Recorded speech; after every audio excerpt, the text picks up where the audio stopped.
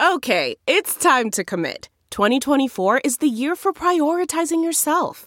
Begin your new smile journey with Byte, and you could start seeing results in just 2 to 3 weeks. Just order your at-home impression kit today for only $14.95 at Byte.com. Byte Clear aligners are doctor-directed and delivered to your door. Treatment costs thousands less than braces. Plus, they offer financing options, accept eligible insurance, and you can pay with your HSA, FSA. Get 80% off your impression kit when you use code WONDERY at Byte.com. That's BYTE.com. Start your confidence journey today with Byte. Man, that sunset is gorgeous. Grill, patio, sunset. Hard to get better than that. Unless you're browsing Carvana's inventory while you soak it all in. Oh, burger time. So sit back, get comfortable. Carvana's got thousands of cars under $20,000 just waiting for you. I could stay here forever. Carvana, where car buying meets comfort meets convenience. Download the app or visit Carvana.com today. Yo, what's up? It's your man Sean Weatherspoon, M-I-Z-Z-O-U, and you're listening to the Mizzou Cast. Man, you need a hobby, like golf or something. This show is terrible. Gonna throw it. Slam. This bud's for you, Mizzou. They are carving up this LSU defense. They don't get no better than that, man. Now Cook's gonna throw the deep ball, and Burton's past the defense. Touchdown, Luther Burton. 47 yards. Good place. Kick is up. It is.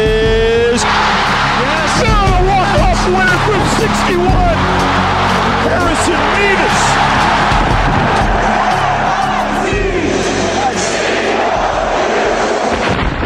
This is the Mizzou-cast. Howdy, Tiger fans. Welcome to the Mizzou-cast. I'm your host, Brendan Anthony. Joining me, as always, is my longtime brother, Colin Anthony. What's up, dum-dums? And we are recording this after Missouri's huge matchup, their Super Bowl, if you will, against the Georgia Bulldogs of Athens, Georgia. The Tigers fell short on this one, 30-21. This was a big one, Colin. No one would have expected Missouri to have won this at the beginning of the season, but I think we certainly had our hopes up. It's a lost opportunity, unfortunately. But Missouri played competitively, and I think, the fourth quarter was disappointing. I think Georgia fans and everybody else in the SEC learned that, it's not just another Missouri team. Have you been eating sawdust, Colin? No, I'm just coming off of a little bit of a sickness. I have full-blown AIDS. Yeah. And I'm just dealing with that right now. Sure. Well, that sounds kind of bad, but the worst thing was Missouri lost. Yeah. Honestly, if you look at the box score on how this one went and take out all of the emotion, it really comes down to just one bad third quarter. Missouri was tied at the half, 10-10, and outscored them in the fourth quarter. As crazy as that seems, we said before the game started last week, Colin, we said to win a game like this, which seems nearly impossible, you have to do basically three things. You have to cut down on the penalties, cut down on the mistakes, and play 4 quarters of football. And really, as the Tigers played really well, but they didn't do any of those three things. And I guess a fourth thing, luck. And we didn't really get much luck. We didn't win the turnover battle. We had a lot of penalties. We made some Brady Cook's got a little bit of a history in these big games of throwing back-breaking interceptions. Yeah, Brendan, I was talking to Twink Kayla today, and I said, nobody's going to want to hear this because Brady Cook's had such a good season, and he has earned the job, and he has proved the doubters wrong. But when we needed him most against LSU, he puked on his shoes. And when we needed him most against Georgia, he puked on his shoes. That interception to that defensive lineman was one of the worst interceptions I have ever seen. And mind you, I've seen Matty Mock throw interceptions. Yeah. So it looked like he just got caught between, like, I'm going to ground this thing because there's no play there, and I'm going to throw the pass. And it basically went somewhere in between, which happened to be in the gut of a defensive lineman 5 feet in front of him. Yeah. Just an unforgivable pass. In this game, you can't do that in this game. Like you said, You can't have penalties in this game. This is not only do you have to produce on defense and offense, you have to be perfect with the little things, the details. You certainly can't have turnovers. Yeah. And for as well as Mizzou played, they just didn't. To win at home against the number 2 team in the nation, you got to play smarter than Mizzou did, quite frankly. Yeah. No, and I mean, you just talk about playing smarter. There was a lot of, head scratching play calling. There was end of the half. Drinkwitz ball it can be frustrating, and I mean, we're deep enough into this season and the team is good enough and we played well enough and the season has gone well enough that I want to curb my criticism of Drinkwitz because I was so harsh early on and just have been proven wrong. But he does things that are mind-boggling and continues to make me feel like he is not the smartest coach in the SEC. And I mean, look, he's not calling the plays, so I guess it can't 100% fall on him. But some of the decisions, the third down running plays, and then he goes ballistic. Yeah, that's what I was going to get to. Is that the crazy thing is he gets so mad at the official for keeping the clock rolling on a play that he called for Cody Schrader to run. It's a running play. The clock's running, and he's sitting on 3 timeouts. Like if the clock running is such a crucial part of the end of this half, use one of your fucking timeouts. It made no sense. The only sense anybody could make of it was somebody said, well, maybe he's trying to fire up the team by just fucking eating out the official's ass. Yeah. Because from a strategic standpoint, it didn't make any sense. You just ran a running play to Cody Schrader. He got lucky to even get close to out of bounds. So you can't be mad at the official that they said it was forward progress or whatever. I agree with him. I think they should have stopped the clock, but they didn't. If you're so interested in stopping the clock, use a timeout or throw the ball. You know what I mean? Those are your options. And so it's hard to be on Drink's side on that little exchange because it didn't make any fucking sense. I continue to say that I think Blake Baker has got the defense playing well.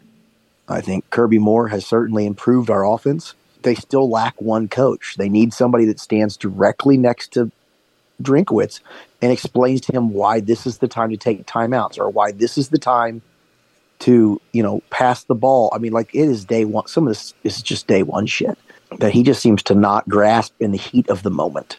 And it's all comes down to crucial timing. Tollison, our center, calling every single game, just randomly snaps the ball to Brady Cook in a way that Brady Cook's not expecting. And we're so lucky this season that it hasn't been more catastrophic than it's been. No doubt. But why can't we fix this with him? Why is he so bad at his job? I think we're spiraling into bordering on Mizzou Blues. Which we shouldn't, because this was a good game. It was a good showing, and I think everybody outside of Missouri, I don't want to say moral victory because I don't believe in that garbage, but I will say that we proved ourselves worthy of being on the field at Georgia, right? Tennessee is not looking past us this week based on the play we had in Georgia. We look like the number 14 team in the nation playing the number 2 team in the nation. That's exactly what it looked like, yeah. And we look like we deserve that ranking. I watched a lot of college football on Saturday. I didn't see a lot of teams that would give Mizzou a better game than Georgia did. Mizzou is as good as any team I watched play on Saturday, including Georgia. I mean, they're just really, that game was never out of reach. Even after the interceptions, ended up being a 9-point deficit. The second interception was backbreaking. At that point you just know, okay, it's over. But Mizzou doesn't have to hang its head after this. No. It's disappointing, though. I mean, this was such an incredible opportunity that you're just not going to get very often. The deck's just not going to stack up this way every year, and it would have been great to win that football game. But, I mean, you talk about a win that would have been program-defining. Oh, yeah. And it's hard to get program-defining wins, especially in Athens. Yeah, and like I said, this would have made Drink's career as much as it would have the program's or the season. It would have been big, and that's why it hurts. But at the same time, what happened was always the most likely outcome. This is nothing anybody should be surprised by how it went. But, and when you play well and when the game is close, you stew on the missed opportunities, and they were there. There were great moments in this game, too. I mean, we led the first quarter, And we deserve to lead the first quarter. And I think when Luther Burden caught that touchdown pass in the first quarter, you could look in the stands in Georgia and see that the people are out there going like, fuck, we got a game. Yeah. You know what I mean? Like this is Mizzou might actually be kind of good. Yeah, this isn't going to be a cakewalk, you know. So honestly, I'm looking forward to this weekend because I said last week, as much as I'd love for us to beat Georgia, I think that would be wonderful. What I really would like and what Drinkwitz can really do to win me back on the bandwagon is beat those motherfuckers from Tennessee who I hate so dearly, and this is our opportunity. And Tennessee's playing better ball now than they were at the beginning of the season, but I am not afraid of the Tennessee Volunteers this year. We have a team assembled that can beat those assholes, and I would love to see it. And we kind of need to, Colin, because we were talking about, you know, we're 7-1, opportunity for a special season. We're now 7-2. We've got Tennessee, we've got Florida, and we've got Arkansas. And we got to win some of those games, you know, like we need to win all those games. Yeah, right. We need to win all those games. And, I mean, and you they don't are play this game winnable against Georgia. Yeah, you don't play this game against Georgia and lose to one of those teams. You know, we are, I think, the second best team in the SEC East right now. And we need to play like it. I think if you just look at these rosters and these teams, if these programs both bring A games, Mizzou should win against all three of these opponents. That's right. You know, but I mean, we've already talked about it, but the penalties, like we have got to knock it off with the fucking penalties. Like it's not going to happen. We're just going to have to get over it. We're just a undisciplined team when it comes to fucking penalties. You know what I mean? Like we do not have the coaching staff that can fucking nip this in the bud. They just are not capable of it. And they've proven it time and again. This is part of who we are. We're a good team, but we're a flawed team. And one of those flaws is unsolvable fucking penalties. Yep. It's a mystery. It's a mystery to everyone. There's one thing I didn't want to forget either as we talk about this football game. Our special teams, not great. Not great. That was one of those things that I think can get lost in the shuffle of a game like this. But, man, Georgia had some great field position. Yeah. And I don't know how that gets fixed, but that was really ugly. Well, you talk about that, but the Marquise Johnson running it out of the end zone and then getting fucking blowed up like inside the 10 when he should have just knelt on the fucking ball and taken it at the 25. That's what I'm saying. Like the special teams just in general just we just basically ceded an entire possession at that point. And this is the kind of thing, so it's just like you see it happen and you're like, okay, we can survive this. It's not a game breaker, but these are exactly the type of things you can't do in these type of games. And yet we did them. And, you know, we are the Missouri Tigers, Colin, and we are not Alabama. We are not the Georgia Bulldogs. And we want to aspire to be that someday. And we have these opportunities where we can climb up the ladder, but it's really hard to do, and we just didn't do it here. So in 10 years, maybe we'll get another shot at this. But we didn't take it this time around.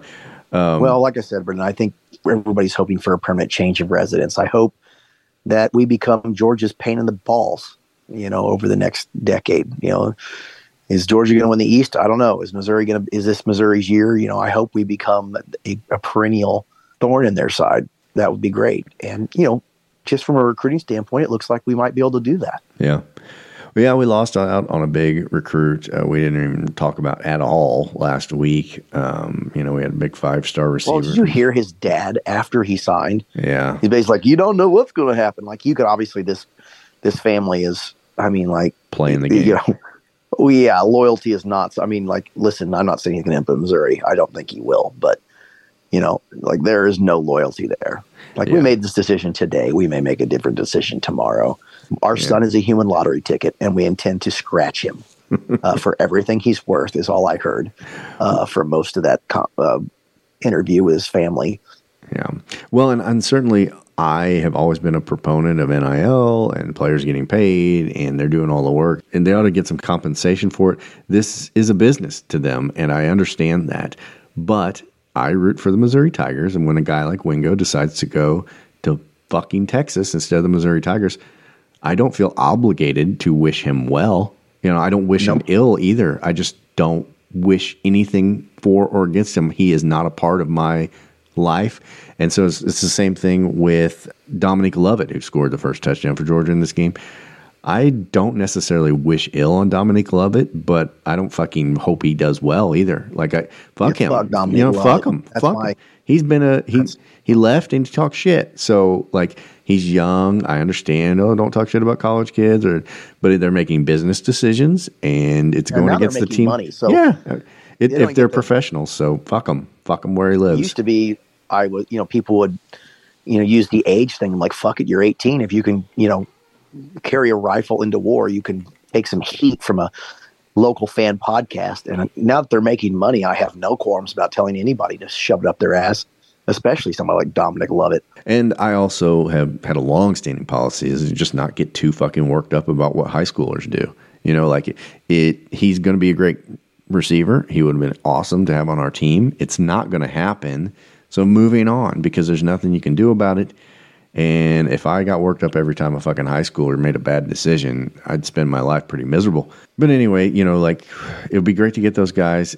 Keeping guys like Luther Burden, keeping guys like Wingo are how you build a program up to be competitive with the Georgias year in and year out, because, God, they had 5-star guys up and down their lineup. But, Colin, honestly, when I watched us play, I didn't feel like we were a team who was dominated by superior talent at any point. I thought they were a really good football team going up against our really good football team. But I never felt like Missouri was so up against it that once the floor fell out on us, it was all going to be exposed and we were just going to get fucking blown out. No, I felt like we were given as good as we got. If you just trade in Cook's 2 interceptions for punts, I don't know what this game looks like. Yeah. Well, fuck, if you trade it for a field goal, we're in goddamn contention. It's hard to get away from those passes. Those were both bad interceptions. And, certainly on the second one, he was trying to force things because, there was certainly a sense of urgency. But, unforgivable. And I'm sure nobody feels worse about it than Brady Cook. Yeah. But, feel bad as you want doesn't change anything. You better don't do it again. That's how you fix the problem. Sorry's all well and good. It's like, but apologies fall hollow when you keep doing the same mistake over and over again. So no more Brady tough heart. Yeah, that's right. And heart's plenty tough. No more awful backbreaking interceptions at the end of games. We've done that, and now we're going to be done with doing that. Well, and that takes us forward where we played so great against Georgia. We have a great record, but people are like, oh, we've turned a corner. We haven't yet. There's a lot of business to do. Like we were saying, you got to win the games in front of you, because ultimately, if we stopped here, if we lost out, it could happen. We could lose out. There's not many games left. And if we did, Drinkwitz is a guy who's had 6 win seasons every year that he's been here. And if we don't continue some of our success before the season ends, we've got 7 wins now. That's 1 game better than he's been. Well, let's not get that pessimistic. Well, that's what I'm saying. I'm not saying that it's not going to happen. I'm just saying that there's work yet to do. Like, don't rest on your laurels now because we played well and that we took Georgia to the mats. I'm saying beat the fuck out of Tennessee, beat the fuck out of Florida, and by God, beat the fuck out of Arkansas. That's what I'm hoping, and that's what I think this team is capable of. But don't rest on your laurels now, because there's a lot of work left to be done before we've actually turned the corner in this season. You know what I mean? Like, we've gone a long way, but it is not done yet. Part of the reason I don't feel like I have as many concerns about us not finishing the season is just because this is a better football team than we've had in a while. And despite Cook's back-breaking interceptions at the end of this game, he moved the ball. The offense looked good for most of the game. We were able to move the ball against Georgia, and Georgia's as good a defense as we're going to see all year. I feel like our offense is going to be able to move the ball against all 3 of the opponents that are coming up. I feel like our defense gets better every game. Like, they are really coming to their own. The more Blake Baker brings pressure, the better this defense seems to play. I really feel like we could be a handful for some of these, for all 3 of the teams, honestly, we're going to play. If both teams in all 3 of these last matchups bring their A game, Mizzou wins all 3 of them. Because Mizzou's A game right now, I think, will dominate any of the 3 of these players. I mean, dominate's a strong word, but part of the reason I say that is because I think Mizzou has been a really good football team, but I still don't think we've seen their A game. That's right. We didn't get 4 quarters out of them this weekend. No, we still have not got a 4-quarter whistle-to-whistle game. And, if they ever put one together and don't have a bunch of penalties, I just wonder how good they could be.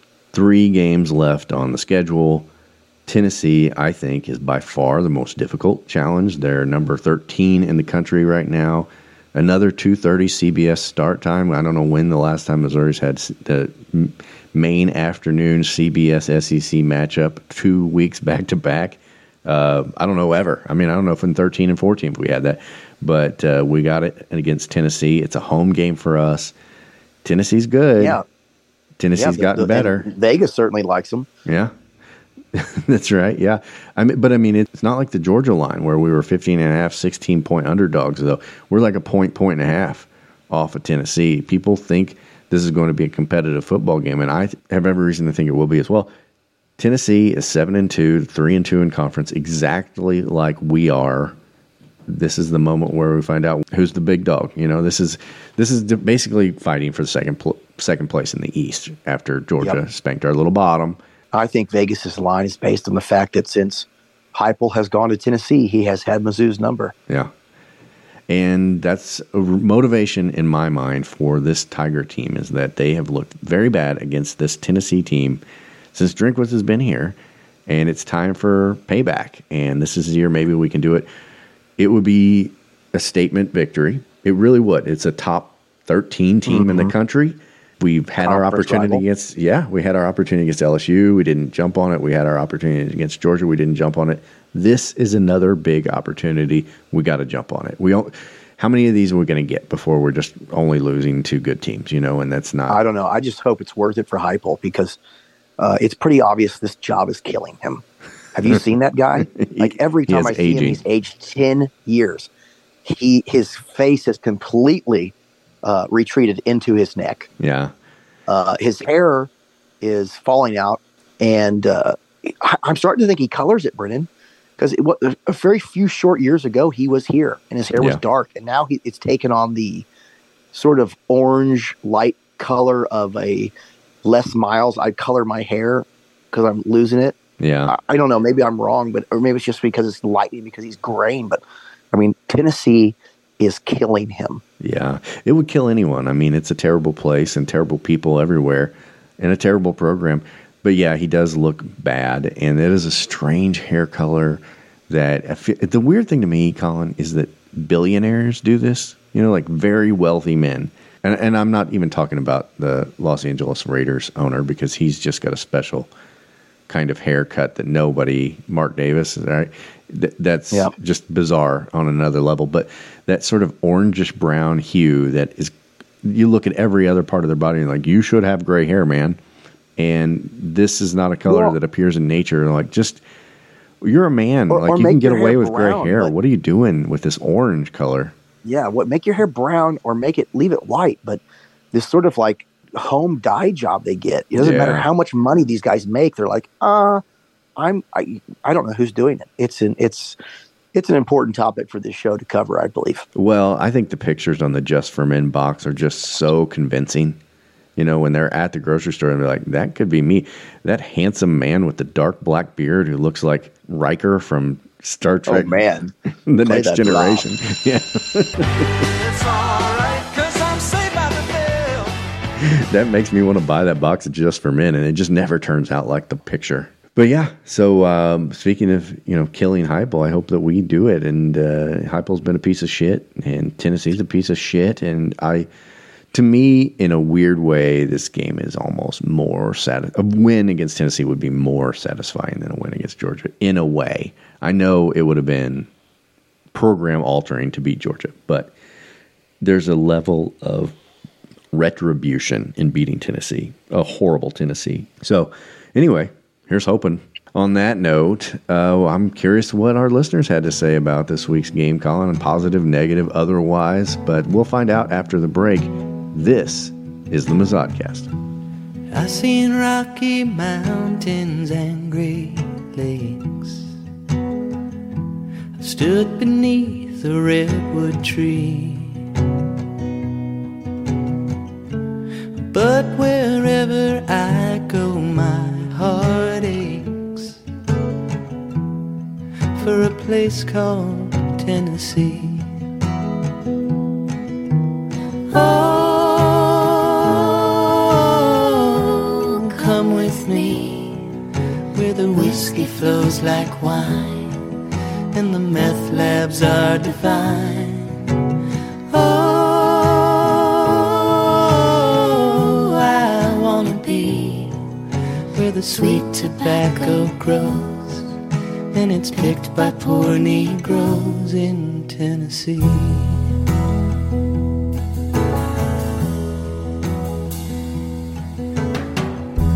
Well, it's a place where dueling banjos play and the mountain folk run free, where all the children can spell KKK but cannot spell Tennessee. Oh, come with me where every cheek is filled with chew and no one's ever seen a Jew. Oh,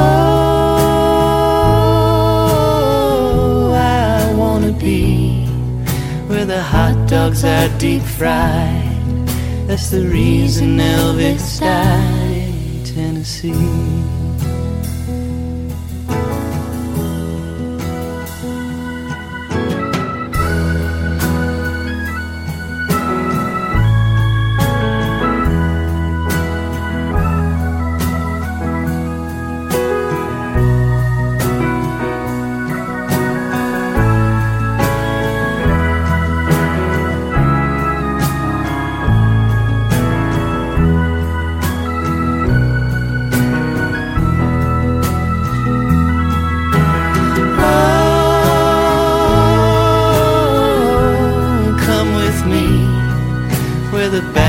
Preachers shout that if you're gay you best get out.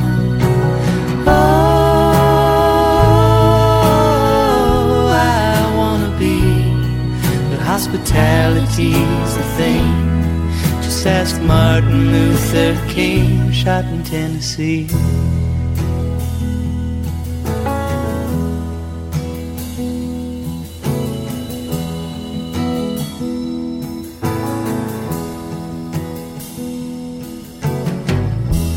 Birthplace of Aretha, Queen of Soul, of B.B. King and Al Gore. Well, I'm not saying it's a shithole, but they don't live there anymore.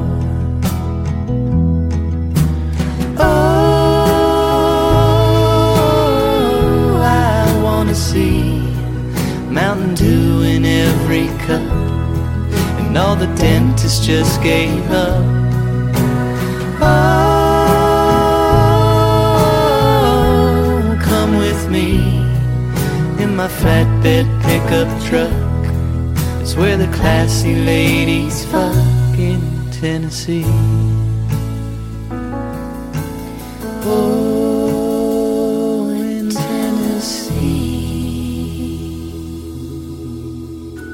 Hey guys, Mizzodcast is now on Patreon. For as little as $3 a month, you can join our Patreon page and get extra content from the guys, outtakes from the show, and any insider news that we have, we provide it there first. It doesn't cost much and your support helps the show. Join the Mizzodcast Patreon and be part of the team. Here are our secrets.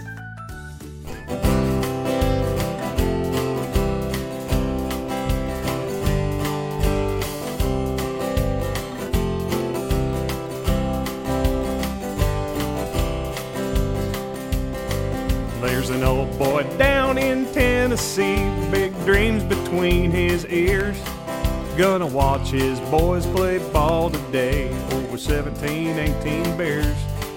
Got an ashtray full of GPCs, got stained up fingertips. But fellas like old Jimmy here is the best they got to give.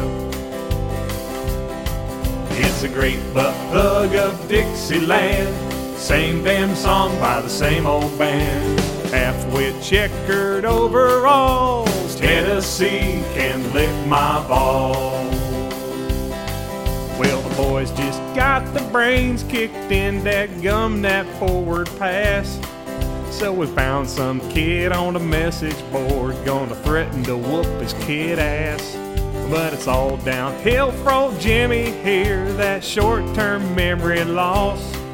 By Monday he's the most trouble-free fella that you run across. It's a great butt plug of Dixieland, same damn song by the same old band. Vic can't swig and melon balls, Tennessee can lick my balls.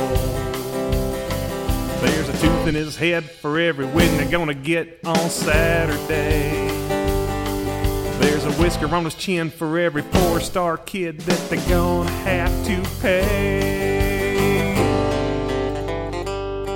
It's a great butt plug of Dixieland, same damn song by the same old band. Burned out muffler mating calls, Tennessee can lick my balls. The city of Knoxville, lick my balls. Dollar tablecloth looking end zone, lick my balls. Smokey the blue tick hound, lick my balls. Tennessee can lick my balls. And we are back. And as promised, we are going to get into the old Mazzodcast mailbag now. Here's the mail, it never fails. It makes me want to wag my tail. When it comes, I want to wail.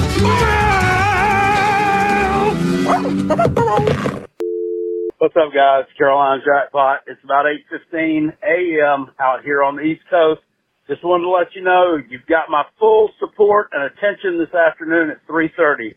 Time that we see somebody else take over the fucking SEC East, and in its final year, who better than the Mizzou Tigers? Listen, a couple of weeks ago, got a little bit unhinged. Sorry, alcohol is not a good thing to mix with the fact that you are witnessing the team that you love and pull for and put your heart and soul into turn into 22 stale, disgusting chicken nuggets dipped in a bubbling pot of fondue taint cheese. Taint cheese. But hey, it is what it is, and as soon as our game against Buttfuck State is over today at 3:30, I'm going to be live streaming that game over on YouTube. Got my full support. And Brennan, I'm looking forward to your book when it comes out, buddy. And hopefully I can find someone to read it to me. M-I-Z-Z-O, me and you. We'll put out an audiobook for you, Jackpot. Well, it's 3rd and 10. You know what that means? Run it up the fucking gut! What the fuck, Drake? Jesus Christ! Yep. The third and 10 runs were sort of head scratching. Disconcerting as the disconcerting signal call. I'd say disconcerting. This is being a Missouri fan. I'm excited. I'm scared. We're up 10-10. I should just be excited. But I'm like, nope, we're going to hot dog water down both pants in the second half because we're Missouri. Hot dog water. God, that's some Mizzou Blues. Yeah, it's Mizzou Blues early. We are a good football team. Yeah, I agree. You know, Brennan and I, at the lead up to this game, I just listening to fans reminded me that the grief that some of us, that we were taking on Twitter from like some Georgia talking heads and everybody's response being just, I am Brett Sarver. Yeah. I just couldn't love that more. Like, we have talked about before, you know, Mizzou having an alternate mascot, i.e. Oliver Sadwell. Right. And I'm not sure Oliver Sadwell is right for the times right now. Yeah. You know what I mean? Oliver Sadwell, the basketball team looks like it's going to be good. The football team's playing well. Rather than War Eagle, maybe our alternative is just Brett Sarver. Yeah, I'm okay with that. He's sort of I saw kids took a picture with him at a basketball game. Like, I want him to become like a Pokemon that students try to find at games to take pictures with. Yeah, you got to catch them all. Yeah, no, I'm totally okay with a serial killer who needs braces being our alternate mascot. Yeah, I agree. JD here, boys. 10-10. we're going to have to run the fucking ball, man, or run the ball better, and we're going to have to do something on third down. Fuck, man. We're hanging in there. Hopefully we don't get our assholes pounded here in the second half. Fuck it. I'm about half a bottle in of Don Julio, and I'm feeling good. Team's looking decent. We got to keep it up, man. We got to keep it up. I'm not going to lie to you. I shit my pants. Literally shit my pants. I was trying to let a fart out, and fuck at my age, guys. I mean, you can't trust a fart over 40, and hell, I'm old, so I farted, and I shit a little bit in my pants when Luther Burden went down, and fuck, man, I'm glad he's okay and walking around and shit. So anyway, so let's go, man. Fuck them. Fuck Georgia. Fuck them all. And it's fucking Mizzou. It's us against the world. Here we go. Let's fucking go. M-I-Z. Yeah, pants pooping play-by-play. That's why people tune in. Yeah, and JD, you picked a bad week to just jump on the bandwagon going up against Georgia. This was a tough one, but this is, I think, the second call we've had this year where somebody shit their pants mid-game, and that's what being a Tiger fan will do to you.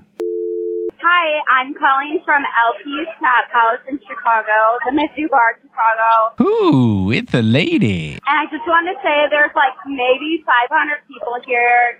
It's such a vibe. We're cheering really loud, and that pass interference was not a pass interference, and that's why I'm calling into the podcast. It's a lady. Okay, bye. Ooh, it's a lady.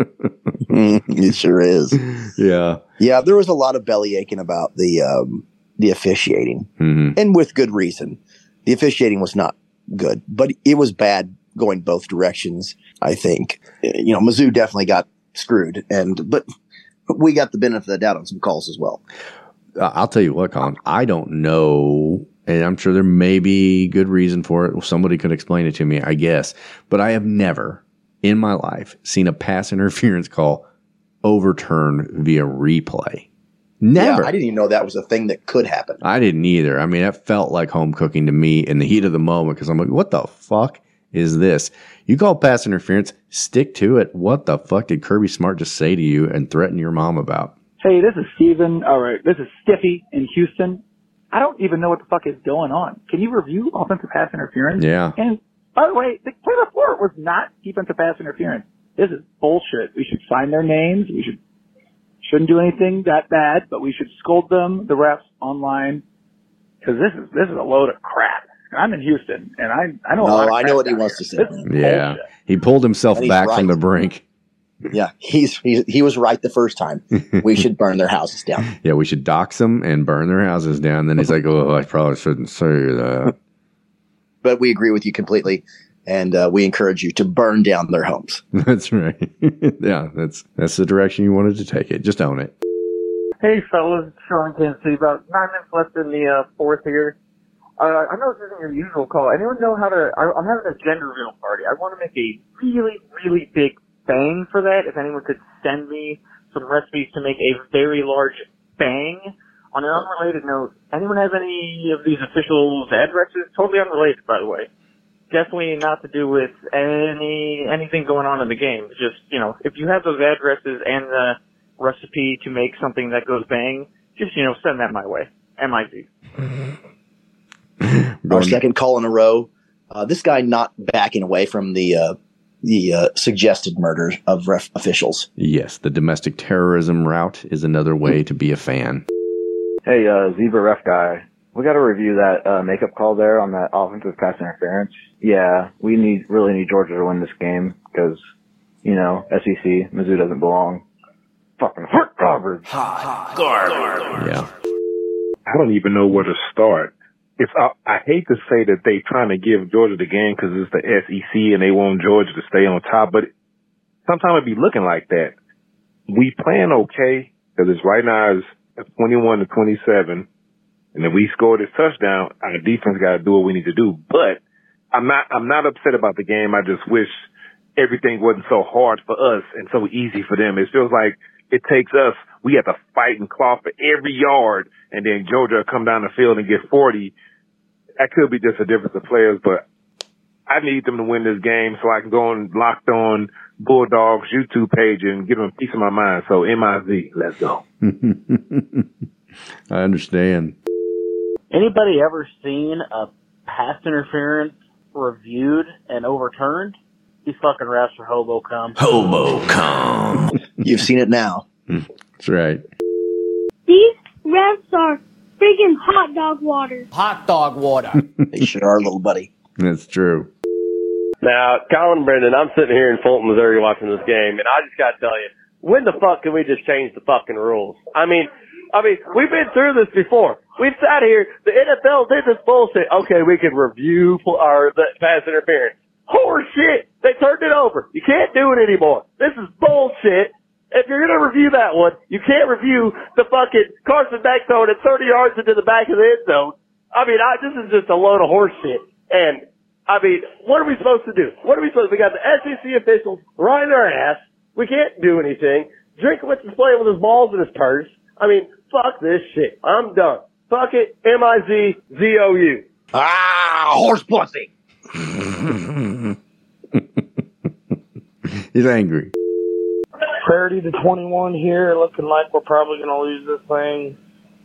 I hate that for Brady. He's had such a great year because he's been catching a lot of shit over that pro, which he should. But hey. Well, there's one thing we know about Brady. He's got a tough heart, and he can take it. That's right. We're 7-2.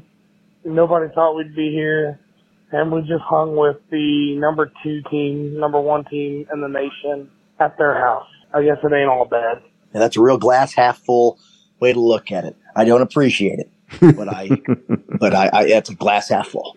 Yeah, no, it's got perspective that we often lack. Just thought I'd call back in real quick, and I feel like I should mention this fucking crew sucks. Like, for real. There's been several what I thought were like late hit calls out of bounds, the pass interference, the review of the pass interference, which I don't fucking understand. Absolute horseshit officiating. But what do you expect? You're playing the number 1 team on the road. I thought when he said this was the worst crew ever, I thought he might be talking about the guys in the booth.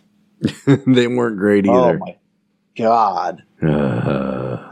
I can't believe this is the level of, again, there are like 6 billion people on the planet. I refuse to believe that the 3 people they have calling this game are the best you could come up with out of 6 billion people. And the thing is, this isn't exactly the 11 a.m. game on SEC alternate channel. This is the CBS midday SEC main show announcing team. I guess we should expect this because CBS has still got Rick Neuheisel on their entry show. Like, Rick Neuheisel played guitar and sung a song he wrote about college football on national television. And it made me as angry as anything I've ever seen. Ever. I can't think of a single thing that makes me madder than that. And I just thought whoever produces this show should be fired. Rick Neuheisel should be executed, frankly. And anyway, it doesn't surprise me coming from this CBS Sports. It's just, I don't understand it. I don't understand how this is somebody's evaluating talent and says, this is what we want. This is the A team. If the A team was made up of a bunch of geriatric old women, then yes, this would be the A team. Man, I love Brady Cook, but that interception. That was trash. Like Oliver Sadwell grew up to be our quarterback. Yeah, that was it was the backbreaker. And in a game like that, there's going to be a backbreaker. That was it. He could have at least thrown it to a linebacker. I mean, just throw a fucking interception to an offensive lineman. Yeah. It was one of those plays where it's like, you want to win, you want to play well. What you really don't want is to be embarrassed and do embarrassing things that bad teams do. And that was one of those things. That was like, Vanderbilt does something like that every game against every opponent. And you just don't want to have those kind of plays. No, you're right. That's exactly why it was so devastating. Is because it's like that is so ugly. That is beneath this football team. Yeah. Like, it's not like we're not allowed to make mistakes, but that is, fucking just hot dog water puking on your shoes. Hot dog water. It's the biggest point of the season. LSU and Georgia. We need Brady Cook to step up. We need your interception in both games. I've been the biggest Brady defender this whole time, and he's just not elite. He's not that guy. you can be a fan of Brady Cook and recognize that he's not elite. I mean, he's never been elite. He's had a couple of games where he threw over 300 yards passing, and he's looked really good, and he's done everything we've hoped that he could do. But he's not an elite quarterback, and certainly. I don't think anybody is calling for his job. No. Or should be. I mean, he has been, even in that game up into the fourth quarter, he looked like he knew what he was doing. And then it all came apart. But I certainly am no longer under the belief that somehow Sam Horn is going to improve this team. No. Hope's a dangerous thing. Very dangerous. You know what? They got me. I was down on Brady Cook in the beginning of the season, got cautiously optimistic, started playing well, I converted, and now this nonsense. Not the best quarter for Brady Cook. Should not have let him cook. I'm down on Cook coin. Yeah. Cook cooking this game, letting him cook this game was him making a hot pocket inside of a dryer. That's right. Hey, this is Darnell in Athens. I just want to say that was a hard-fought game. People really need to take Mizzou seriously. And Mike Griffith is a bozo. He doesn't represent us here in Athens. I appreciate it, Darnell. Certified bozo. Yeah, that's right.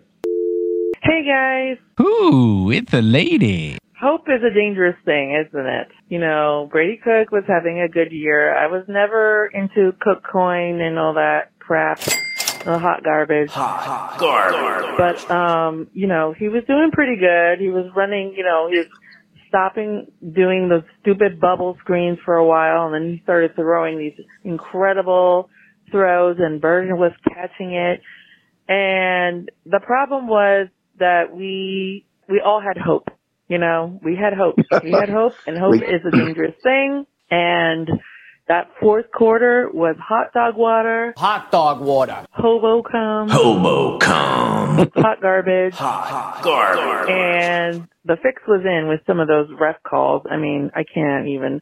But having 2 interceptions taken by Georgia, like seriously, fucking bullshit. Anyway, MIZ. You can tell we've reached the point in the game where everybody's had to watch the back-breaking interceptions. Yeah. It's everybody's hearts have been broken. Okay, it's me again. I am not done, because how do you have a quarterback for Georgia that has only had 6 sacks all season, sack him 2 times that I can remember, and then still lose the game? I mean, all the elements were there.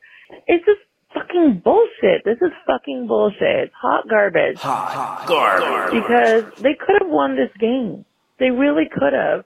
But Missouri had to Missouri, and they just, hobo cummed all over the damn fourth quarter. Hobo cum. And we lost to a quarterback that he looked like the damn sloth from Ice Age. Are you freaking kidding me? Hot garbage. Hot garbage. MIZ. Yeah, Carson Beck does look like the sloth from Ice Age. That is true. And it should be said, Colin, that we did get to him a lot. The defense really played well. Chad Bailey was out, and when I found that out, I was like, fuck. And then we find out today that he's out for the year. But anyway, the defense was not the issue for the most part in this game. And it's amazing to me that we got those sacks, Brendan. I mean, their quarterback has eyes on the sides of his head like a deer. How do you how do you manage to get to him? He sees you coming. Oh yeah, he's got at least 270 degrees of perspective. The field of vision is huge. Yeah, the ear holes for most football players in their helmet, those are actually his eye holes. Yep. That's how he looks around the field. Yeah, he looks like, play that Saved by the Bell drop. He looked a little bit like Mr. Furley. It's alright, 'cause I'm saved by the bell. Don Knotts, if you're not familiar. I suggest you watch the Apple Dumpling Gang if you're not. Anyway, yeah, I saw him and I was like, that is a young Don Knotts. If you put a 1970s, sort of flowered scarf around his neck with an open collared shirt, I would have been like, hey, man, we're watching Three's Company. Yeah. Let's head down to the Regal Beagle. There's some references. Yeah. I don't want to shit on Brady because we won games this year because of him, but our 2 losses this year, 4 interceptions, not going to get it done. Got to play better. And it sucks because we absolutely can beat Georgia with this squad. But on to the next one, a lot of big games left. Guess I'm going to go back to my Arkansas squirrel dumplings and deer meat. Hot garbage. Hot garbage. Enjoy.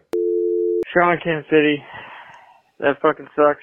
Can't have those picks. Brady's still our guy. Don't fucking get too hard on him, boys. I know he's gonna, and it's funny, but like, those picks fucking suck. The first one, Jesus fuck Christ. Like, we could have won the game right there, but yeah, that one fucking sucks. Almost had a fat guy touchdown, fucking lard ass piece of shit. We lost the game, but officials sure didn't fucking help. Like, if you didn't catch on earlier, I'm gonna nail them a fucking bomb. MIV. A lot of domestic terrorists in our phone calls tonight, Brendan. I don't know. I'm a disturbing trend. I like how he called in earlier and he's like, I'm just going to hint at the fact that I'm going to bomb the officials. And then he thought later on, I was like, you know what? I better just say it, flat out say it. Yeah. I'm going to just explicitly tell everyone I'm going to commit domestic terror. I'm afraid I was too subtle. Yeah. Yeah, I don't understand the goddamn fucking dumpster fire play calling in that fucking game. Brady Cook at the end throws a random fucking interception.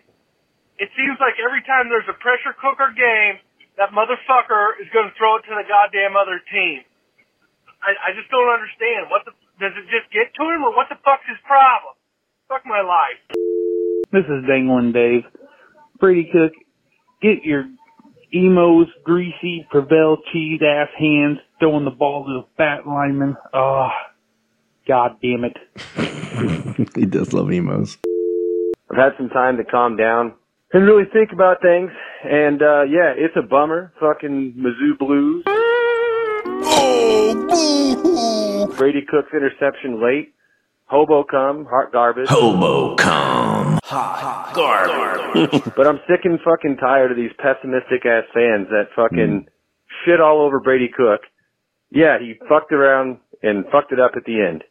But I just don't understand why people can't be fucking happy. Like, he's literally the only, well, not literally the only reason, but big part of why they're gonna probably go 10-2 this year after shitting the bed in constant Mizzou Blues over the last 10 years. And he's going to be back next year with fucking the same receiving core. They're going to be fine. Dude, Brady Cook, fucking kick ass. Brady Toughheart, you pissed me off today, but I'm still fucking rooting for you, dude. Same thing with all the other motherfuckers out there. Mixed emotions about Brady Cook out there, it sounds like today. Well, and like I said, I'm not ready to write Brady off yet. And we've had 2 big games, and he has wet the bed in both those games at the end. I'm not ready to say that defines Brady Cook yet. Now, if he does it a third time, then I'll be like, all right, maybe we've got an actual issue here. Yeah, this is a trend.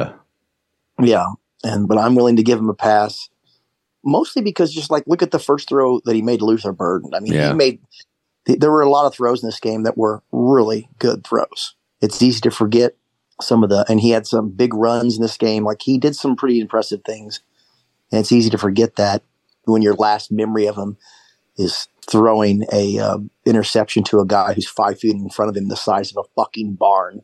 Yeah. Well, it's kind of that's hard to forget, but we need to, look at things on the whole and have some perspective. It's kind of like a gal gives you one of the best blowjobs you've ever had in your life, and right at the end, she takes a thumbtack and just pokes it through your scrotum. It's like, God. Well, I mean, that's kind of what that interception felt like for me a little bit. Sure, but it's sure. like, I guess that makes a lot of sense when you put it that way. It's like, it's hard to remember the great blowjob when you got that thumbtack sticking through your ball bag. Yeah. No, you're not, Brendan. My apologies. You're making perfect sense. Okay, thank you. What's up, dudes? First time listener, long time caller. That game just made me sad. Like, I'm not going to overreact and say, like, we suck and the season's over, but holy shit, that game made me fucking sad. It's Mizzou Blues. It's hard to get over. It creeps in all the time. Mm-hmm. What's up, dudes? Still sad, but, I had a couple more beers and I thought about it. good teams win, but great teams cover. We covered that 16-ish point spread. True enough. Can't be mad about that. It's fine. We're fine. It's fine. It's fine. Shout out Fart Guy. Really love the content he puts out there. It's a man that's not afraid to shit his pants, and I really respect that. Yeah, well, shout out to JD. He shit his pants this week, too. So join the crowd, Fart Guy. Yeah, respect all around. I think it's so cool that the 2 games that we've lost this season are because the guy who had a record earlier this season for not throwing interceptions has thrown 2 real bad interceptions at the worst time. Yeah. Oh, sweet irony. It's bad. Oh, sweet irony. We did better than I thought we'd do. We beat the spread. I think we scared Georgia a little bit. A win would be better than a loss, but it's not the end of the season. MIZ, I guess. Yeah. Yeah. A win is better than a loss. That is correct, and that's great analysis. That is, yeah. You know what, Brendan? We've had a hard time sort of locking down a third host on this show between Bear and Twink Caleb. Sure. But maybe with analysis like a win is better than a loss, this gentleman might be the final ingredient. That's right. That's right. It's going to make the stew taste perfect. We were a shitty PI call in the third quarter away from keeping some momentum going. You watch 2 teams play on the field today, and they were way more even than that final score says, or than Aaron Taylor's dumbass will say. It does seem like the refs kind of fuck us a little bit. It won't matter at all. Moving on. If we shit the bed against Tennessee, we have to keep the hobo cum on their side and not let it come to ours. Hobo cum. I just love to imagine like a Tennessee fan or a Georgia fan just listening to this podcast out of curiosity. Like, I wonder what Mizzou's saying about this game. And just can't figure out why people keep saying hobo cum. They've not watched enough Missouri football if they don't understand hobo cum. No, that's right. Hobo cum. Or taint cheese. Taint cheese. Spark Guy here. Ah, there he I'm a is. lion sack of shit in more ways than one. I sharted, but only after the game, so not sure if that counts. But I also said that they win, right, too, so I definitely screwed up. But just a quick breakdown. First half, thought things were sexier than ever and steamed out. but they came out in the second half with the dookie butter being cooked in the crock pot with a butt burrito and weren't able to put the bone in the wing to make that Luther Burden sing, Fart Guy out.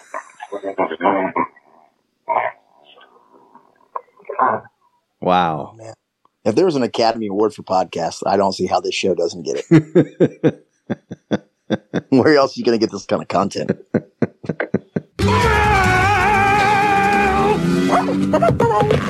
All right, Colin, on that note, why don't we take a broader look around the SEC and see what the rest of our opponents are up to. It's time to go around the horn with the SEC. We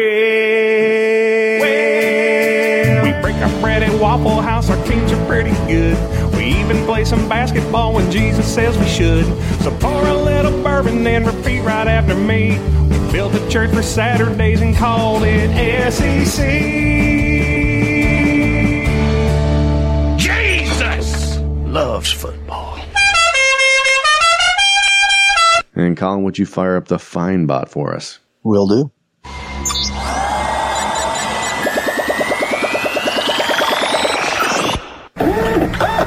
Alabama. Nick Saban. Thanks for joining us, Paul. Thank you, Mizzou Cast Podcast. All right, Colin, why don't we just jump right in with Ole Miss taking on Texas A&M. This was a big matchup for number 10 Ole Miss. They had something to prove against a okay Texas A&M team. It was a close one. 38-35 was the final, but Ole Miss got the job done. Fended off a late fourth quarter rush by the Aggies from A&M. Ole Miss now sits at 8-1, 5-1 in conference, still in contention for the SEC West. And like I said, number 10 in the country. So Lane Kiffin is he's got that one loss to Alabama, beat LSU, and just a few games left on the schedule. So who knows what this Ole Miss team is capable of. Yeah, they proved me wrong. I'm like I said, have not been a believer in this Ole Miss program, but they keep winning. When they got their opportunity, they took advantage of it. Tennessee, Missouri's opponent next week, they had sort of their mid-season cupcake game against UConn, and they put it to the UConn Huskies 59-3 at home. Tennessee moves to 7-2, 5-0 in conference play so far. Yeah, I mean, this game doesn't tell us anything other than Tennessee can bully lesser teams. We'll see what they do when they're up against a real team this weekend. Florida took on Arkansas. I watched a lot of this game, Colin. I presume you might have as well. Arkansas desperate for a win. Sam Pittman's seat is hotter than the skin underneath his titties in the Florida sun. The Gators looked like they were going to be able to pull away from this one, but they were never able to get the job done. Arkansas wins it in overtime, 39-36. Huge conference win. In fact, the first conference win for the Razorbacks this year. They're 1-5 in conference, and now 3-6 overall. Florida falls to 5-4, 3-3 in conference. Two teams Missouri has yet to play, and you have every reason to believe that they are both winnable games based on what we saw this week. Not sure about that. The Arkansas-Florida game was a matchup of the completely movable object versus the wildly stoppable force. Yeah, exactly. Yeah, it was not a great one. South Carolina hosted Jacksonville State in a game that was supposed to have been a midseason cupcake. I think Jacksonville State is also known as the Gamecocks, so it was Gamecock versus Gamecock crime. South Carolina could not put away Jacksonville State until the fourth quarter. They ended up winning this one 38-28, but I am sure that it was way too close going into the fourth quarter, tied with this team. South Carolina is bad.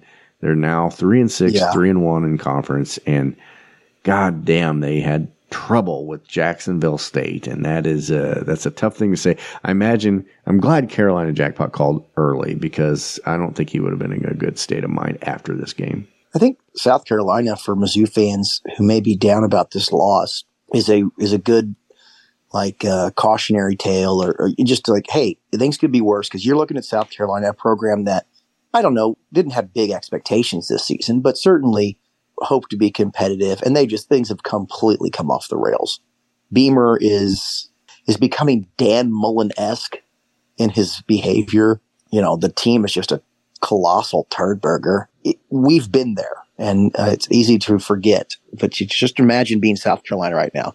Yeah, we lost to Georgia, but man, you could be South Carolina right now. Yeah, it's a scary thought. Colin, Beamer takes a lot of shit for blaming his players in those post-game press conferences, and I'm kind of stewed on that for a little bit, because coaches for years have always, complained about things that their players have done, and they're not always wrong for doing so. Because I saw somebody pull up old Steve Spurrier quotes from a post-game press conference where he was basically dogging his players for playing like shit, and everybody loves Steve Spurrier, and I was just thinking, it's not that Beamer is blaming his players or that he's always deflecting criticism. I feel like it's his demeanor, and he's just got this punchable face quality to him. You know what I mean? It's just got this way about the way he expresses these thoughts make it just seem more despicable than if someone else was saying it. I don't know. He's got a vibe that is he's got some douche DNA. Yeah, he does. He's got heavy douche DNA, and I think it puts the thumb on your scale whenever you say something a little. It could go either way. People are going to take it wrong because you're a douche, and he's definitely a douche. Let's see. Speaking of douches, let's go to the Auburn-Vanderbilt game. This was a stinker. Auburn got the win 31-15. Vanderbilt is fucking terrible. Vanderbilt's, that's a broken record, but they're as bad as they've ever been. They're now 0-8 in conference, 2-8 overall. Auburn got themselves a conference win. They're now 2-4 in conference and 5-4 overall.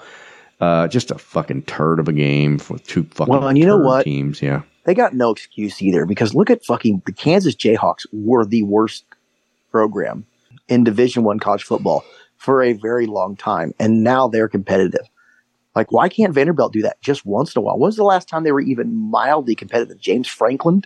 Yeah, that's right. You know what I mean? Like, at some point, you're just like, guys, there's no excuse at this point. You know, if the Kansas Jayhawks can rebuild a program to something that seems respectable, what is your excuse?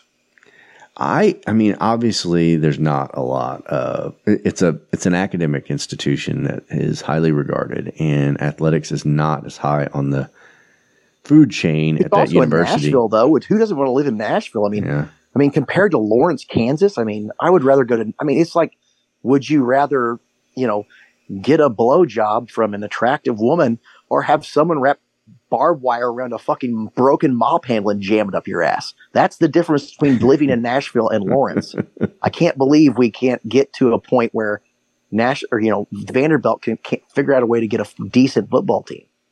Well, and that's what I was alluding to, Colin. I don't think that the University of Kansas is dumping gobs and gobs of new money into their football program all of a sudden, and yet they're still managing to make it work. And as you mentioned, their Chamber of Commerce Board of Tourism poster says, "Do you love mop handles with barbed wire wrapped around it, shoved up your asshole? You'll love Lawrence." And so, which I've always thought was a bad tagline for a city. Yeah, it's a cliche for a reason. Yeah. But anyway, Vanderbilt's fucking terrible. They continue to be terrible, and they're as bad as they've ever been. All right, then that takes us to Kentucky versus Mississippi State. Mississippi State is fucking bad. I kind of wish we could play Mississippi State this year, because the 2 years that we have drawn Mississippi State as our cross-division opponent have just been like 2 of the best years in Mississippi State's history, and they think they're way better than us. But Mississippi State is a fucking dog. And Mike Leach gone. They are flailing badly, and Kentucky whooped them 24-3. Kentucky needed a get-right game, and they got it. They're now 6-3, and got a nice road win against a very shitty opponent that was still better than Arkansas. And that takes us to the final game on the docket for the SEC. LSU came in number 14 in the country against Alabama, number 8, and this was a big one. This was the CBS evening game, the one everyone was talking about, and I think LSU fans were probably licking their chops this year because Alabama's been up and down, and LSU certainly can score, and Jaden Daniels is a hell of a quarterback, but LSU continues to have a horrible fucking defense. Alabama put 42 up, wins the game 42-28. Alabama goes to 8-1 and 6-0 in conference. LSU 6-3. This is Alabama's division to lose. They've got the head-to-head win over Ole Miss. So Alabama seems to be getting right, and certainly as opposed to what we've done in our big games, Alabama kind of flails around, and then the big games come, and then they show up. You're right about that. And that's just kind of what you expect out of an Alabama team, but. Anyway, this one, I don't know. I know Twink Caleb had big money on Alabama. I will say that it was a back-and-forth game. There was a lot of points in it where you thought LSU was going to overtake them, but like everything Alabama, they're just a boa constrictor, and you can flail and you can fight, but at the end of the day, they're going to suck every ounce of breath out of your system, and by the fourth quarter, you're dead. Nick Saban. Yeah, and LSU, I don't know, they didn't impress me in this game, and I kind of feel like I do with Missouri. Like, you guys had an opportunity here, and it's a good opportunity you're probably going to have in a while. You got a fucking Heisman candidate quarterback, and Alabama's probably as down as you're going to find them. By the end of the fourth quarter, the score wasn't that competitive. Well, let's move along to next week, Colin. Alabama is now number 8 in the country. Will be taking on Kentucky on the road. Alabama's a 10.5-point favorite against the Wildcats. I would hate to be in Kentucky's shoes right now. I feel like they don't need to be playing Alabama at this point, and yet that's who they're staring down the barrel of. I like that line. I'll be like, I think it's going to be 2 touchdowns. Yeah, I can see that.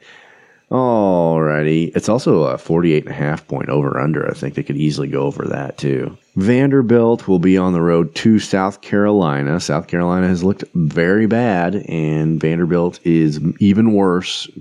South Carolina's a 13.5-point favorite at home. By God, they had better cover. You know what I mean? Like, this is a bad Vanderbilt team. You better fucking cover. You better win by 2 touchdowns. That bad Auburn team we mentioned earlier is now facing these bad Arkansas Razorbacks. They're Auburn's 5-4, Arkansas's 3-6. They are at home. Arkansas's favored by a field goal in this one.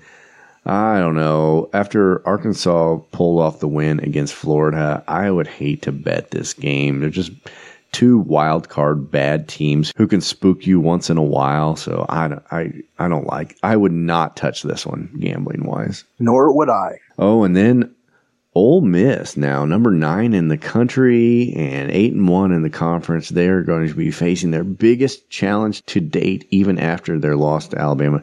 Number 2, Georgia, now 9-0, will be hosting Ole Miss. Ole Miss has basically the exact same opportunity that Missouri did last week. If they can win this game, it will be a defining game for their season and a huge win for the program. And if they lose, they'll just sort of be considered a good team, but not good enough to beat the best, just like Missouri. I don't have much confidence that Ole Miss will be competitive in this game. Ole Miss is got a Mizzou-esque offense, but they do not have Mizzou's defense. I don't expect them to keep it close, honestly. Georgia's favored by 10.5 at home in this one, and I can see it. It seems realistic. Florida, coming off their loss to Arkansas, will be facing LSU in Death Valley, so that's a loser proposition for the Gators. They are 14-point underdogs in this one, and God, I can see LSU easily beating Florida by 2 touchdowns. I'd love to see it, as a matter of fact. And then that takes us to Mississippi State, going to Texas A&M. This is another sort of laugher. A&M is favored by 18.5 over the lowly Mississippi State Bulldogs. This feels like one of those games that if Mississippi State wins it, I won't be shocked. You know, I mean, like, there's A&M thinks they're going to sleepwalk through this game. They just took one on the chin from Ole Miss, and I don't know. I feel like it's one of those things where they've that last loss. It's kind of like this season's kind of over. You know, we're not really going to be competitive in the West. Nothing would make me happier than if they lost to Mississippi State. And then the final game on the docket, the 2:30 game on CBS, the Tennessee Volunteers coming in number 13 in the country to Columbia, Missouri to face the number 14 Missouri Tigers. Tennessee favored by 1 point in this matchup. The line has bounced around. I think it opened up. Missouri was favored by 0.5 point, going up Tennessee to 1.5. And now it's settled down. Missouri is the 1 point underdog. I like Missouri to win this game. I just really do. I don't understand the line, honestly. You know, maybe I'm biased because I'm a Mizzou fan, but it's like, I just feel like our defense is going to give them fits. And I feel like our offense can score. Listen, I think Mizzou wins this game by 10 or should. Maybe I'm way off. And like I said, I'm probably an idiot. I mean, like I said, Heupel has not just beat us, he's owned us. And so I don't know why I'm so optimistic. Even when we lost to Georgia, I'm like, my football team looks pretty goddamn good. I hope, certainly, that if Missouri is in that position where they are winning, say in the fourth quarter, Drinkwitz does not take his foot off the gas on this team. You know, if we're driving and we're winning comfortably in the fourth quarter, that we do not put any subs in. We do not put the second team in. We do not run the ball and run the clock out.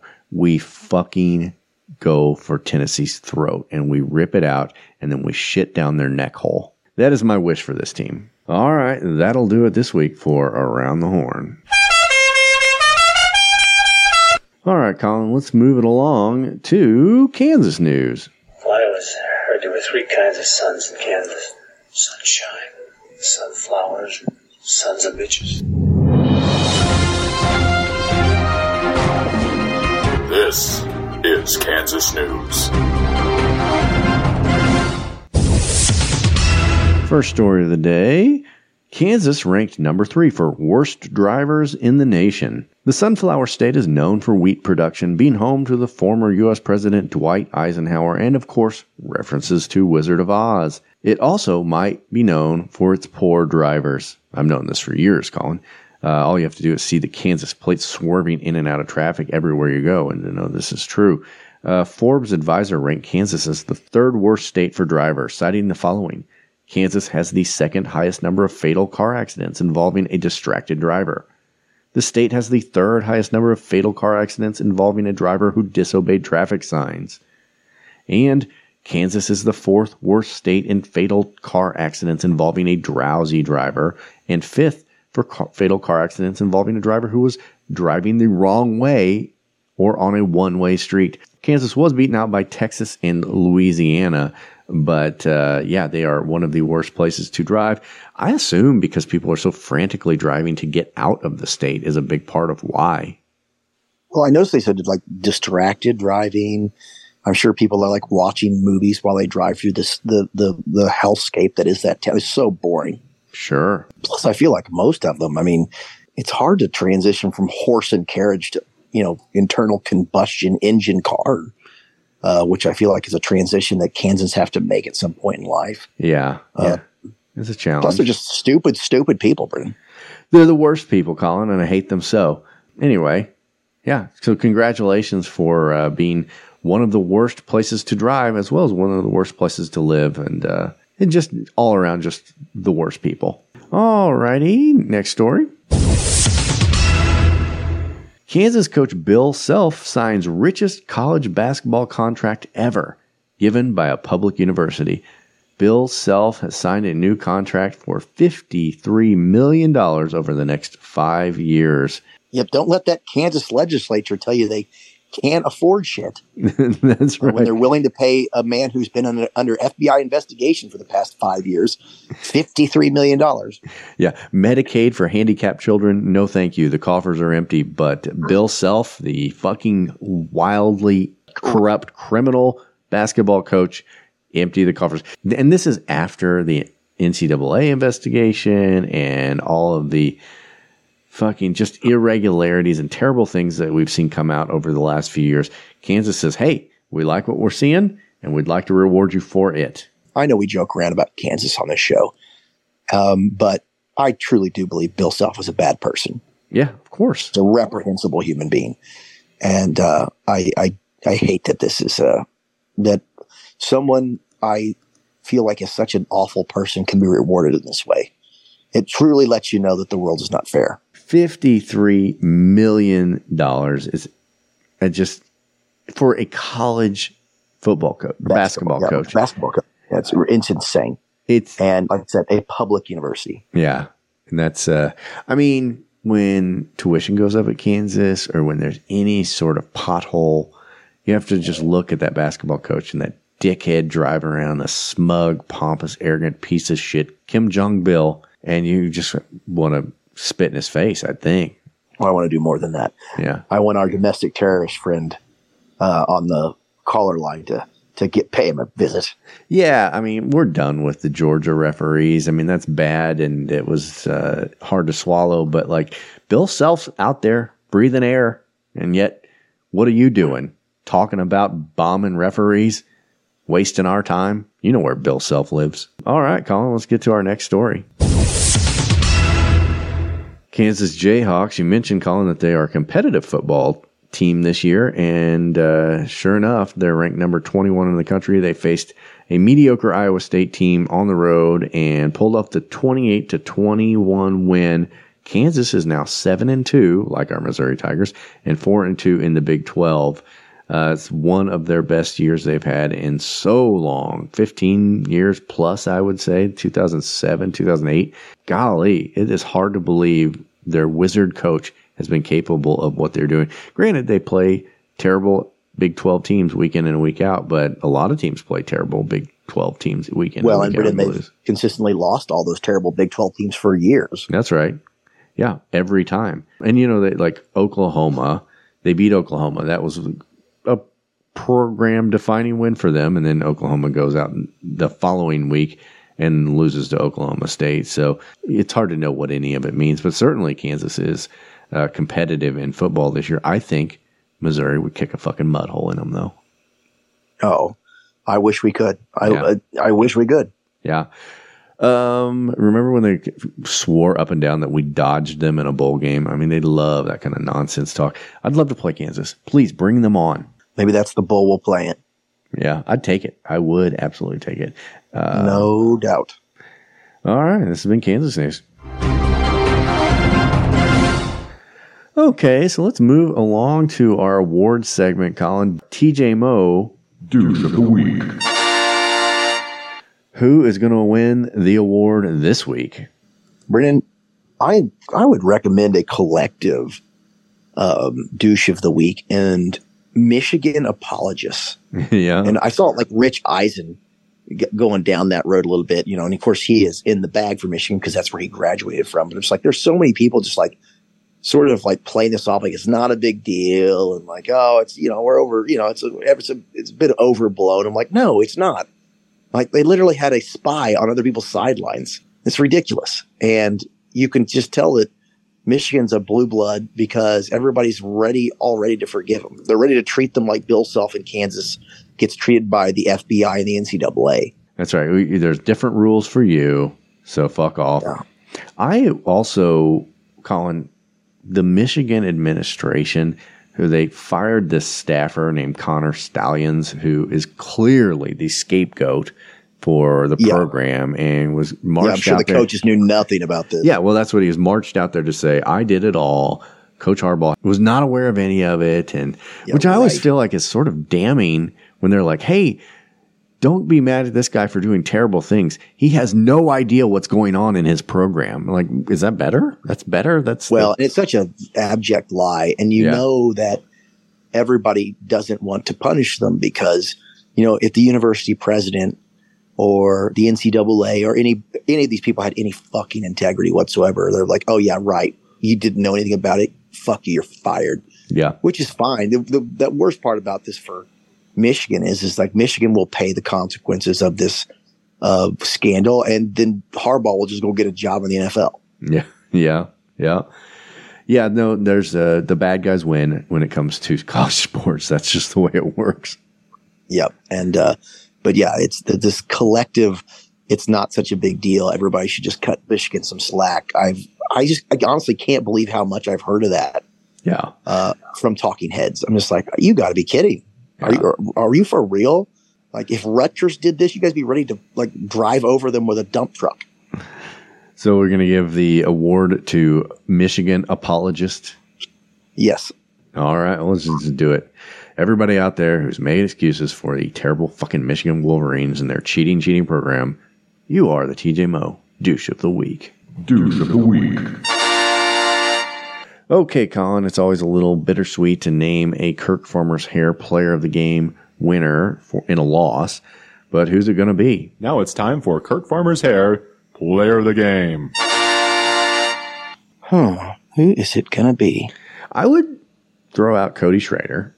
He had a good game. Good game, and as he tends to do, gets big runs, and he was up against it. I mean, this was a tough Georgia line, and the running game wasn't working early, but they kept pounding, and he kept doing well. Luther Burden, I'll say this about Luther Burden. The guy obviously is a world-class talent on the football field, but he takes a fucking pounding week in and week out. And there was a scary moment where he went down, and it looked like he might be in real trouble injury-wise, and he bounced back. I just feel like, I don't know, my hat goes off to the way Luther Burden plays fucking football and isn't afraid to fucking throw his body out there, and he takes a goddamn pounding. He was taking a pounding against like South Dakota possible Bearcats early on. You know what I mean? Like, he just plays hard. But all in all, I think maybe Cody Schrader's our guy. I don't know, Colin, what are your thoughts? Yeah, it's hard to think of anybody who was more consistent in that game than Cody Schrader. Obviously, Luther Burden had a big catch, and he had that 2-point conversion too, which I don't think that was a great play. Yeah, for Brady Cook as well. But yeah, I think I'm comfortable with Schrader. I feel like somebody on the defense should get the mention, but that's the nature of the beast. You play defense, the offense gets all the accolades. Well, I'll say this. Theo Weiss had 5 catches for 90 yards. He had a good game. Defensively, there were some big plays. And, we've kind of been asking ourselves where Tyron Hopper's been all year. I feel like he really had a good game defensively. I know he had a sack and 10 total tackles, 7 solo tackles. He was all over the field, and we did get to the quarterback quite a bit. There were 3 sacks on the day. Like I said, Hopper had 1. Darius Robinson had one, and Niles Well, on the Gaddy front had end one. of our defense, it had a good game. Yeah. In general, the back end not so much. I mean, I know Norwood just got Eaten that up. 84. That white boy absolutely roasting his ass. But yeah, I don't know. I'm good with Schrader. All right. Cody Schrader, you've done it. You are the Kirk Farmer's Hair player of the game. Okay, Colin, Tennessee's ahead of us. It's a big game. It's always a big game when we're going up against Tennessee. I'm glad it's at home. It's going to be good to come back. It's a sellout again. Thank you to the Kansas State fans for continually buying tickets. Early on, they were patting themselves on the back for selling out Missouri Stadium. And the only reason Missouri can sell out their stadium is because Kansas State fans are so rabid. All we've done since then is sell out our fucking stadium. So just another little fuck you to Kansas State for that. But it should be a great environment for football. And hopefully, like you said, Brady Cook can be the Brady Cook we've seen for most of this year without the just soul-crushing interceptions that have plagued him in big games. Fingers crossed. Well, so I'm really excited about it. I'm really optimistic for this team in a way that I haven't been, and I certainly didn't start the season. So I hope that they can get the win. They really deserve it. And then, Colin, we kind of threw out there the recruiting news a little bit, but one thing we haven't talked about at all is that basketball season has gotten underway, and Dennis Gates' new squad is victors over Arkansas Pine Bluff last night. Possible Bearcats. That's right, the Arkansas Pine Bluff possible Bearcats. It's hard to know what to take from an early season game like this from a lesser talented team, but if this group of guys can gel the way the team that Dennis Gates assembled last year did, we should expect big things again. And I'm excited that expectations are pretty low for our Tigers. So I always think we play better that way. Yeah, everybody looked good last night, more or less. East, I thought, looked really good. And I want East to win the starting job because I just feel like nothing against Nick Honor, but East is a faster, longer athlete, and I just like if we can get him on the floor. Like I said, I want him to win that job. Of course, Honor and East are on the floor a lot together anyway. Oh, what's the new kid that played well last night? I'm thinking what's his damn name? Bates, I think. He played really well. Noah Carter looked good. They look good. And then, like I said, against the Pine Bluff possible Bearcats, it's hard to know. But it started out nice. I know several guys didn't get any minutes for numerous reasons. I think our giant transfer from Oral Roberts has to sit out like 3 games for playing in some game, like some show-off game for NBA scouts or something. I can't remember what the exact deal was. Some dumb and fucking NCAA rule. Something that they would ignore if Kansas did. Right. But anyway, it looks good, and I think optimism is rightly sky high. Yeah.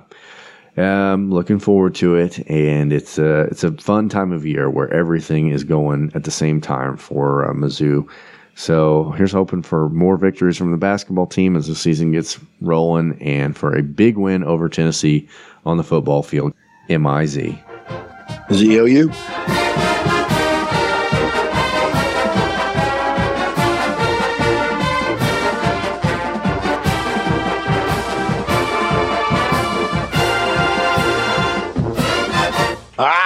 Horse pussy. Sometimes it be looking like that.